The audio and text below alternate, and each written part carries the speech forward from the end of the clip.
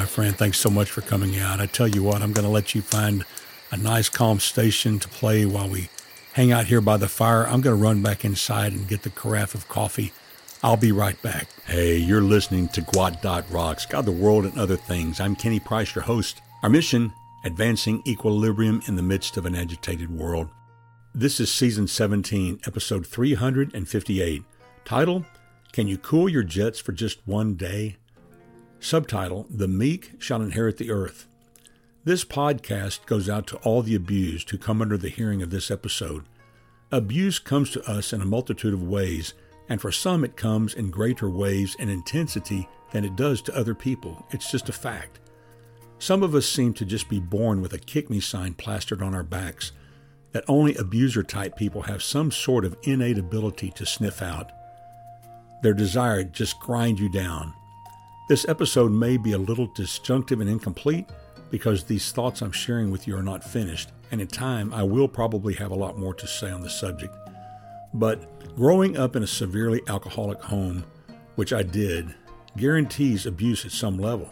It just comes with the territory from a mind that is controlled by substance that causes severe depression, mental confusion, and tension, and at the same time lowering a person's built-in controls that would normally present some sort of roadblock to hateful, demeaning, hurtful speech, and for some alcoholics, rampages of physical violence.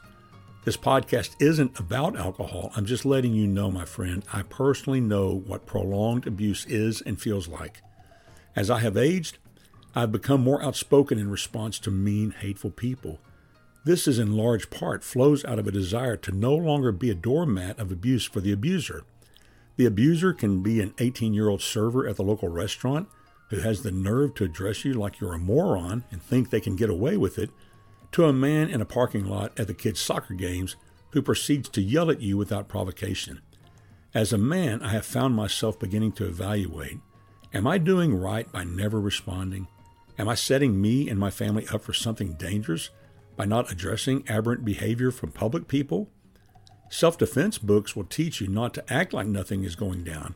Instead, you should address the situation clearly and forcefully. Christ does not require that we sit back and remain silent when we are thrust into a dangerous situation.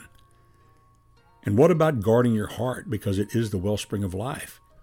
Does Jesus just expect you to be a doormat for an abusive spouse, parent, work associate, neighbor, family member, or a stranger at the ball field?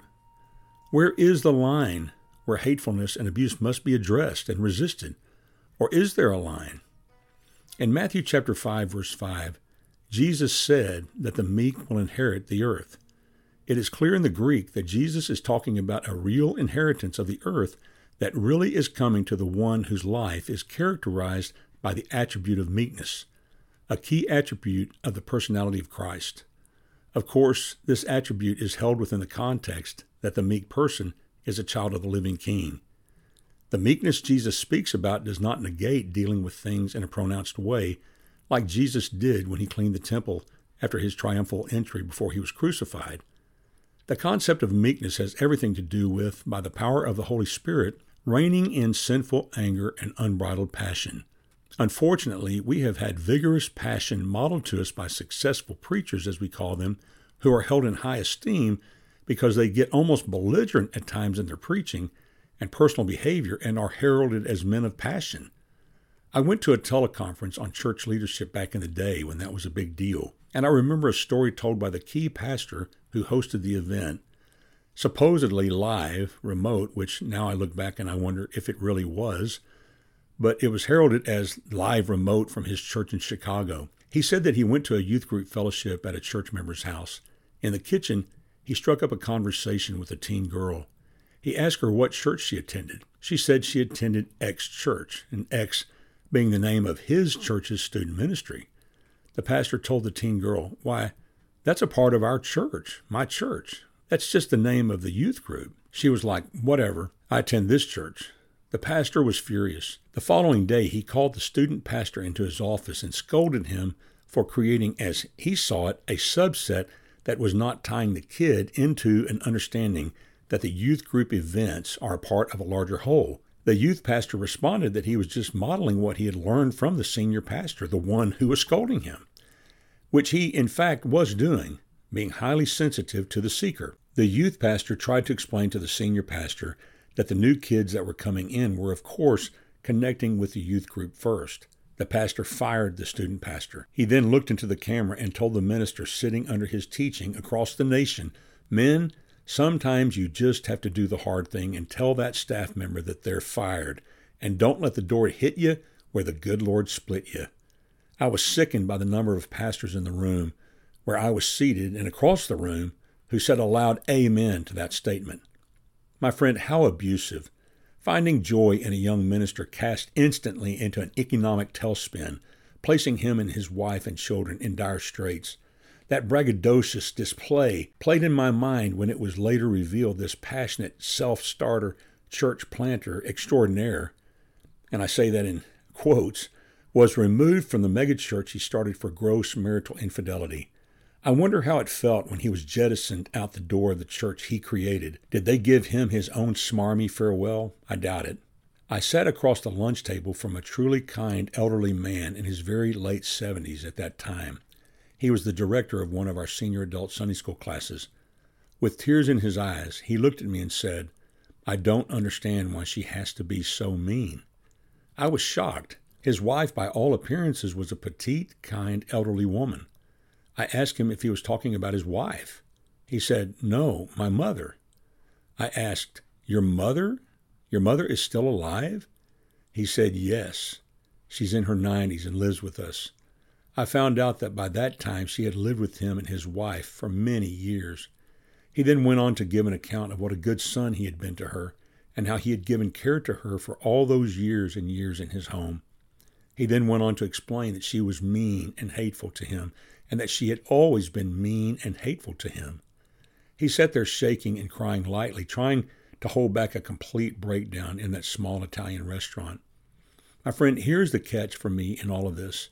Each of us, man or woman, must monitor closely what is happening on the inside, in our inner person, and place our guard up against falling into a trap of the devil, as we walk the fine line between being as wise as a serpent and harmless as a dove, and going too far in our response to abusive situations. The most honorable person can do a great sin, including murder, if they don't guard their minds and trust God for His care and intervention when we suffer abuse. Good people who love Jesus can do really bad things when anger and passion takes over, when we find ourselves in an abusive situation. As I was writing this podcast, a friend of mine sent me a link to a devotion by Ray Stedman based on Romans chapter 13, verse 14, where it says, "Rather clothe yourselves with the Lord Jesus Christ, and do not think about how to gratify the desires of the flesh."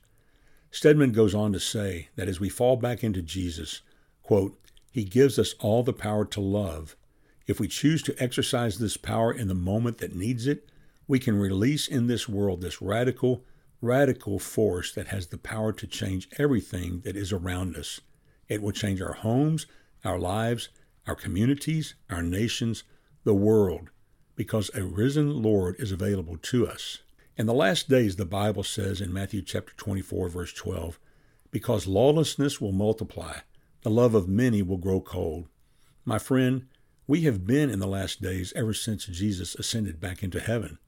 Abusive behavior by mean, hateful, sinful people is nothing new. The question before you and me, each time we encounter abuse, is how will we choose to deal with it? What will be our response? One thing is for certain, the potential for the worst outcome for our own safety and well-being always occurs when we let our minds idle through life, when we are just idling through the day. Friend, it's a hard reality to face, but as my key theological professor once said to me, we live in a spiritual war zone, and the soil is covered with landmines. This world is a real spiritual battlefield, and as much as we would love to let down our guard and just relax, when we are in the presence of other people, when we are not alone, there is always the possibility for our adversary, the devil, to hurl one of his fiery darts at us, and we are waylaid before we even know what happened. I'm working on an in-depth writing on this spiritual attribute of meekness, but for now, let me close with this. Meekness does not mean weakness. Meekness is the human mind and personality under the full control of the Holy Spirit, so that every response to human interaction is the perfect act of redemption that glorifies Christ, protects our Christian testimony, blocks danger, and extracts the best of all results from the intended evil harm. The overwhelming norm for the reaction of Jesus while he lived on this earth was to ignore the abuser and turn the other cheek. In the final weeks of Christ's life before his crucifixion, he did act out in a major way by cleansing the temple. The cleansing of the temple by Jesus, found in the Gospels of Matthew, Mark, and Luke, was an event related to his fulfillment as the promised Messiah. But look back over Jesus' life, and this bold outburst of holy repulsion was not the norm, but was an act of purification of the temple, which he called his house. In Matthew chapter 21, verse 13, he said, "It is written, 'My house shall be called a house of prayer,' but you make it a den of robbers." Friend, Jesus was righteous and just in his actions and behavior that important day. But his invitation to us, found in Matthew chapter 11, verse 29, is, "Take up my yoke upon you and learn from me, for I am gentle and lowly in heart, and you will find rest for your souls." My friend, this should be the normal avenue of response when we are wronged. Puritan preacher Jeremiah Burroughs, in his collection of sermons titled The Saint's Happiness, gives an excellent idea to fight against sinful passion by making a commitment to God to exercise meekness and the strength of Christ for just one day. When you first wake up, put your feet on the floor and say, "Today there may perhaps fall to me something that will stir my passion and take away the comfort of meekness I have enjoyed. I will covenant through God's enablement that today, whatever else shall befall me, I will be quiet at least until evening. I am resolved to curb my passion and my will for this one day." Friend, if this seems too long, then make a commitment to God to be silent amid conflict until at least lunchtime. Burroughs acknowledges that this tool, this technique, this commitment alone will not, as he says, mortify our passions. In other words, the external restraint will not in itself kill the inner problem, but there is benefit in keeping down our passions for a while. As we put even a temporary halt to our passions, we give God time to work in our hearts, to show us the real, tangible, palatable results of coming under the influence of God's Holy Spirit, empowered meekness, where we find real peace and rest for our weary souls. And with that, my friend, I bid you peace.